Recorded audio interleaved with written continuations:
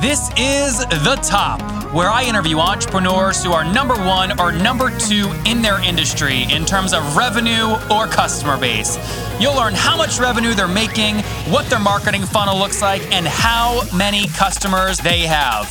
I'm now at $20,000 per top. 5 and 6 million. He is hell-bent on global domination. We just broke our 100,000 units sold mark. And I'm your host, Nathan Latka.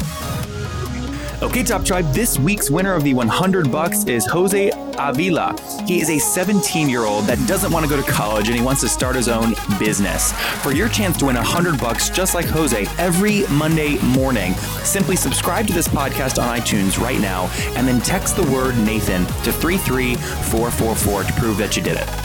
Guys, if you want an easy tool to use to book your meetings back to back, to batch your calls, to make sure people actually show up when they schedule, you want to use Acuity Scheduling. It's what I use for all my podcast interviews at nathanlatka.com/schedule. I'll tell you more about how I use it later on in the episode. Nathan Latka here. Today is episode 573, and coming up tomorrow morning, you're going to learn from Luke Stronach. He breaks us through buying a $2 million 600-acre pecan farm and how he makes $450 per acre per month, literally shaking money from pecan trees.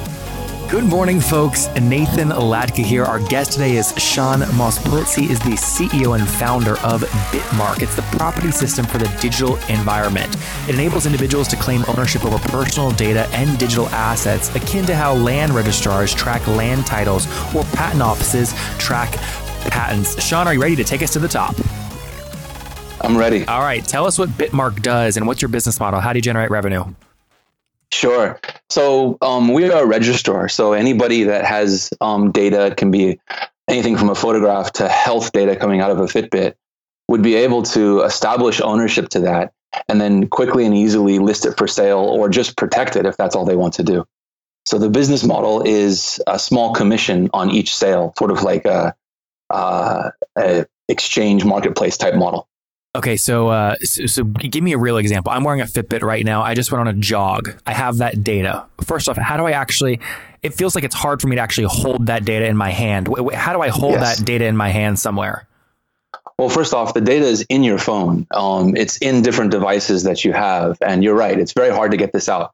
The whole kind of promise of IoT would be that these sorts of devices would make our lives easier, no more data. But the truth is the data is trapped in there. And there's a lot of people that would love to have access to that data, that would pay you to use that data. Maybe they're researchers, they need to use it for, looking at sleep pattern studies.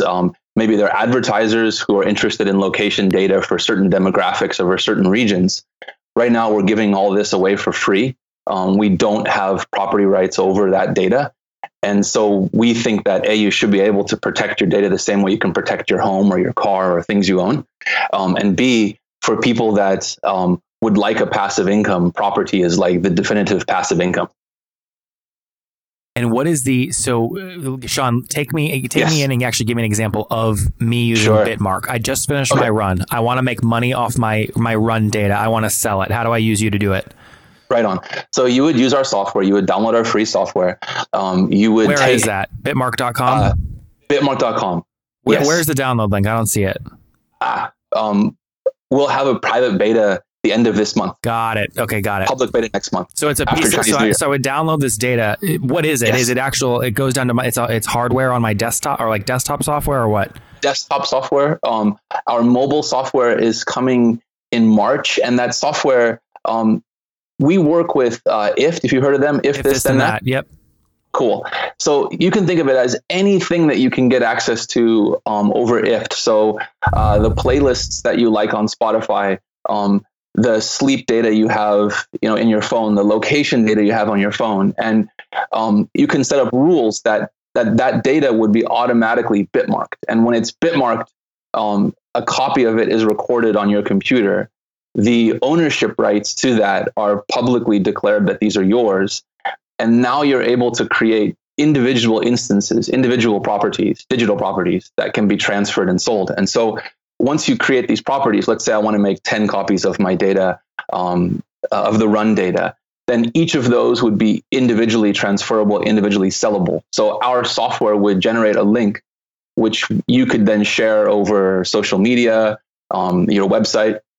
Somebody would be able to purchase your data using a credit card, paying for Bitcoin if they like, and then their system would connect into your system. It's a peer-to-peer transfer, and the property would then be transferred to their system. The ownership record, kind of like when you buy a car, you have to go to the DMV, they update that title. Our system would update the ownership record to the new owner. And now that particular method of being able to have that title where you can trace the chain of title, that method is what allows you to establish ownership over your data. How much money can I make by selling my run data?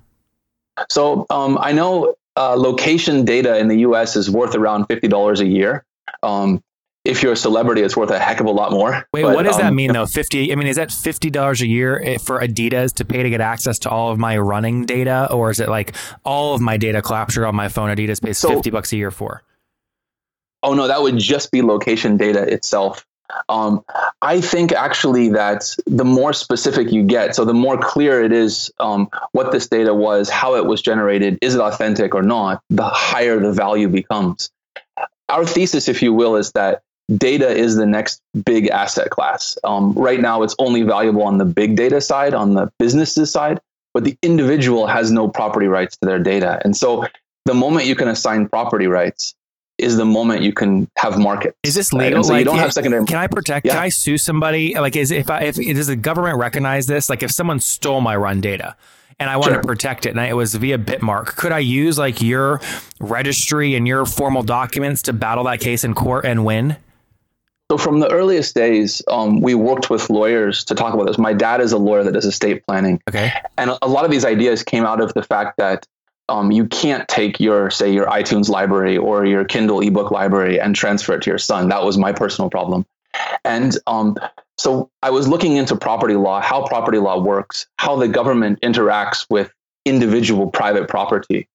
And the interesting thing here is that governments will enforce private contracts. And so as long as there is intent, as long as both parties agree to a transaction, it was recorded, it was time stamped, that's definitely an enforceable event. And so there has not been a court case of somebody suing, let's say Facebook, for example, for selling the data to somebody that was not part of the terms. But we think that the court system will completely understand how to treat digital property titles the same way that in the physical world, if you sell me your car and then you go back and steal it from me, I can definitely get you. Yeah, no, I got it. It's very difficult to do this with things you can't see, and that's what you're trying to solve. I think I get it. Yeah, but let me kind of push back on that a little bit. So, like the history of ownership goes originally from land, right? And that was the original property. But then it came into intellectual property. And intellectual property, we sort of kind of retrofitted a system that more or less works for for things like patents, trademarks. Exactly. And those are all intangible goods. So the court knows how to deal with stuff that is, infinitely copyable. The whole world can use it. They have systems in place to do this. It's just nobody's looked at this and said, hey, wait a second, data is also something that the individual should have rights to, that should be able to protect. Yeah, it makes good sense. Walk me through. This is fascinating to me. That's why I wanted to talk to you. I was interested in this, specifically the product, but I'm curious business history. Okay. What year did you launch the business in? So we launched it 2014. Okay. Who's we? So I had, when we started, we were 3 people. Before this, I had a business before that was making an open source mobile phone. So this was sort of some of my best guys from my previous company. What happened to that previous company? It was a good idea, wrong time, bad execution. How much money did you waste on it? Hopefully it's big. That'll be a better story. I think in total about $6.5 million. So that's pretty good. That's a nice explosion. To me, it's pretty big. Yeah. Did you guys raise capital on that? It was from it was private money. It was angel money. It was so that was, we did both hardware and software, and so it's just very expensive doing hardware. Hard, man. Yeah. So now you turn around and you go, hey, well, first off, have you raised money for Bitmark? We did. Yes, we just closed a seed round. How much? 1.7. Yeah. So it's easy. You go to all these angels for Bitmark. You say, listen, I have a degree in business that I basically blew through $6 million. Anyone else you invest in, they're going to have to blow through $6 million of their own money first before they get to as good as I am. So put 1.7 in me, right? That's how you spin the shit out of that. That wasn't exactly my pitch, but you're probably right. All right. So you did 1.7 million. Was that a convertible note or equity? No, so that was actually really great. So our goal was 1 million. We're based in Taiwan, so my cost structure is really low. Oh, wow. 1 million would have got us 18 months. Right now we're 12 people. And so the lead investor was a guy named Matt from Cherubic. That's a really awesome, like up and coming VC. They do a lot of early stage. They want to be really, really early. We raised money from W.I. Harper, which is a VC based in Taiwan that has offices in San Francisco and Beijing. And then we also raised money from Digital Currency Group. Those guys are like... Who led though? Cherubic. Matt from Cherubic. And was it a convertible note or an equity round? No, this was all priced. Oh, it was all priced. Okay, great. It was all priced. We priced it at pre-8 million. That's great. So pre-money was 8 million, post-money is 9.7. You got it. Pre-revenue? Yes, pre-product essentially. Yeah, so you didn't do any revenue in 2016. Do you think you'll do any revenue in 2017? I sure hope so. Yeah. I mean, definitely we're going to get the product to market, right? And always the fear is you make something and people just don't care. Like it's not that it doesn't work or it breaks, whatever. It's that people just don't care. So that's of course what keeps up at night. Did I hear you say that 1 million would have lasted you 18 months and your current team size is 20 people? We're 12 people. 12 people. Yes. Dude, that's incredible. Wait, so $1 million over 18 months, what is that? That's like 55 grand a month divided by 12 people. Yeah. That's about 4.6 grand per month. If that's all going to salaries. I mean, you have some amazing cost structure advantages. Yeah. So actually about 10,000 of that each month is my travel. So I spend 1 week in the US, Silicon Valley, San Francisco, New York, kind of alternating between those cities, and 3 weeks in Taiwan. And so then I'm traveling a lot, like throughout sort of greater China, Singapore. There's 45 grand per month then that you use to pay for the salaries of 12 people. That's great. We're hunkering down. Like we're in this for the long run. That's great. Yes, you've got about like 26 months of runway in the bank right now? Well, we will accelerate it a bit. I'm bringing on some help on the marketing, sales side, business development, as we bring the product out. So the product, we will launch both in Asia and in the US, trying to use like our position as a competitive advantage of being able to address both markets. Yeah.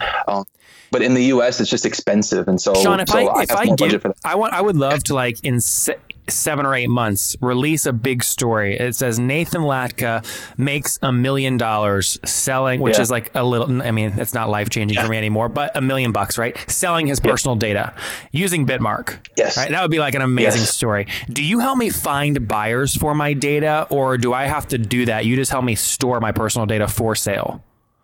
So if you have a financial background, initially we're thinking about it as an OTC deal, so like an over-the-counter deal. So we are actively recruiting buyers who would be interested in certain types of health data. Health is our first focus because I feel that you have both a financial benefit to that.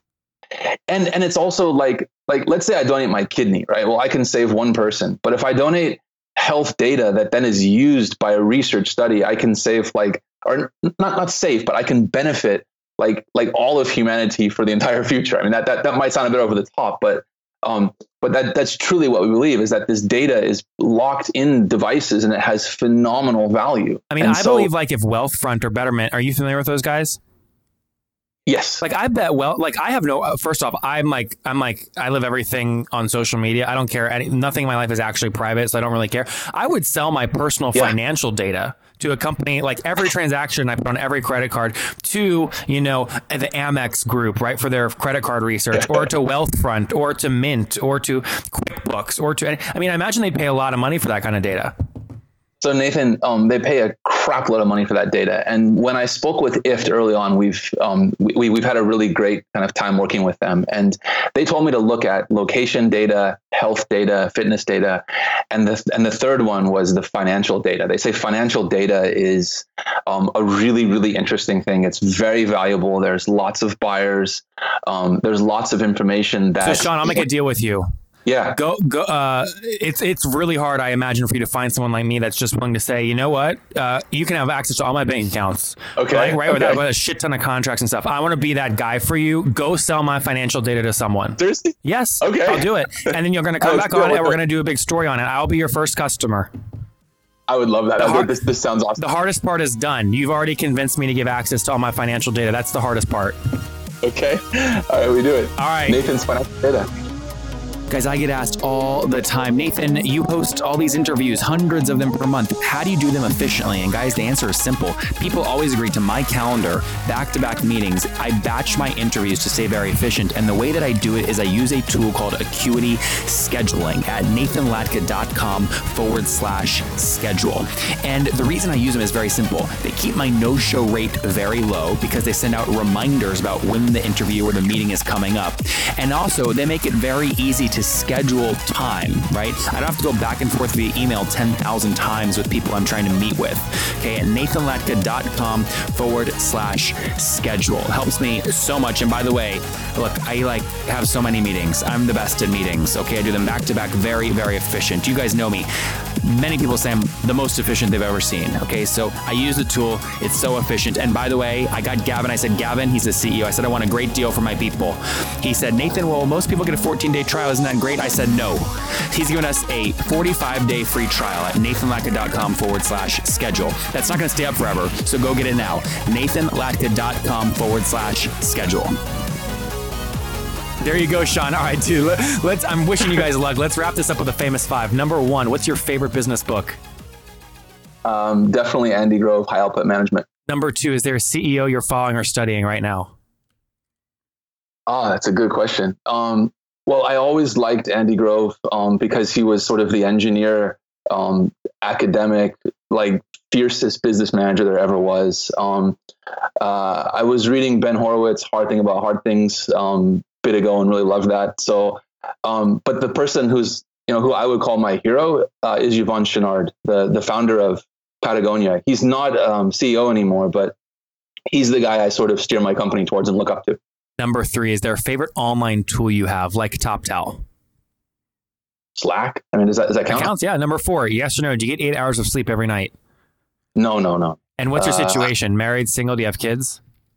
So married with one kid who's 3. Wow. A boy.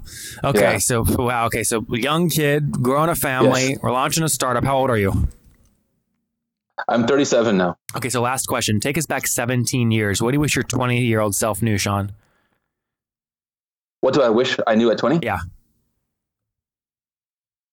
That luck plays a big role and you just can't quit.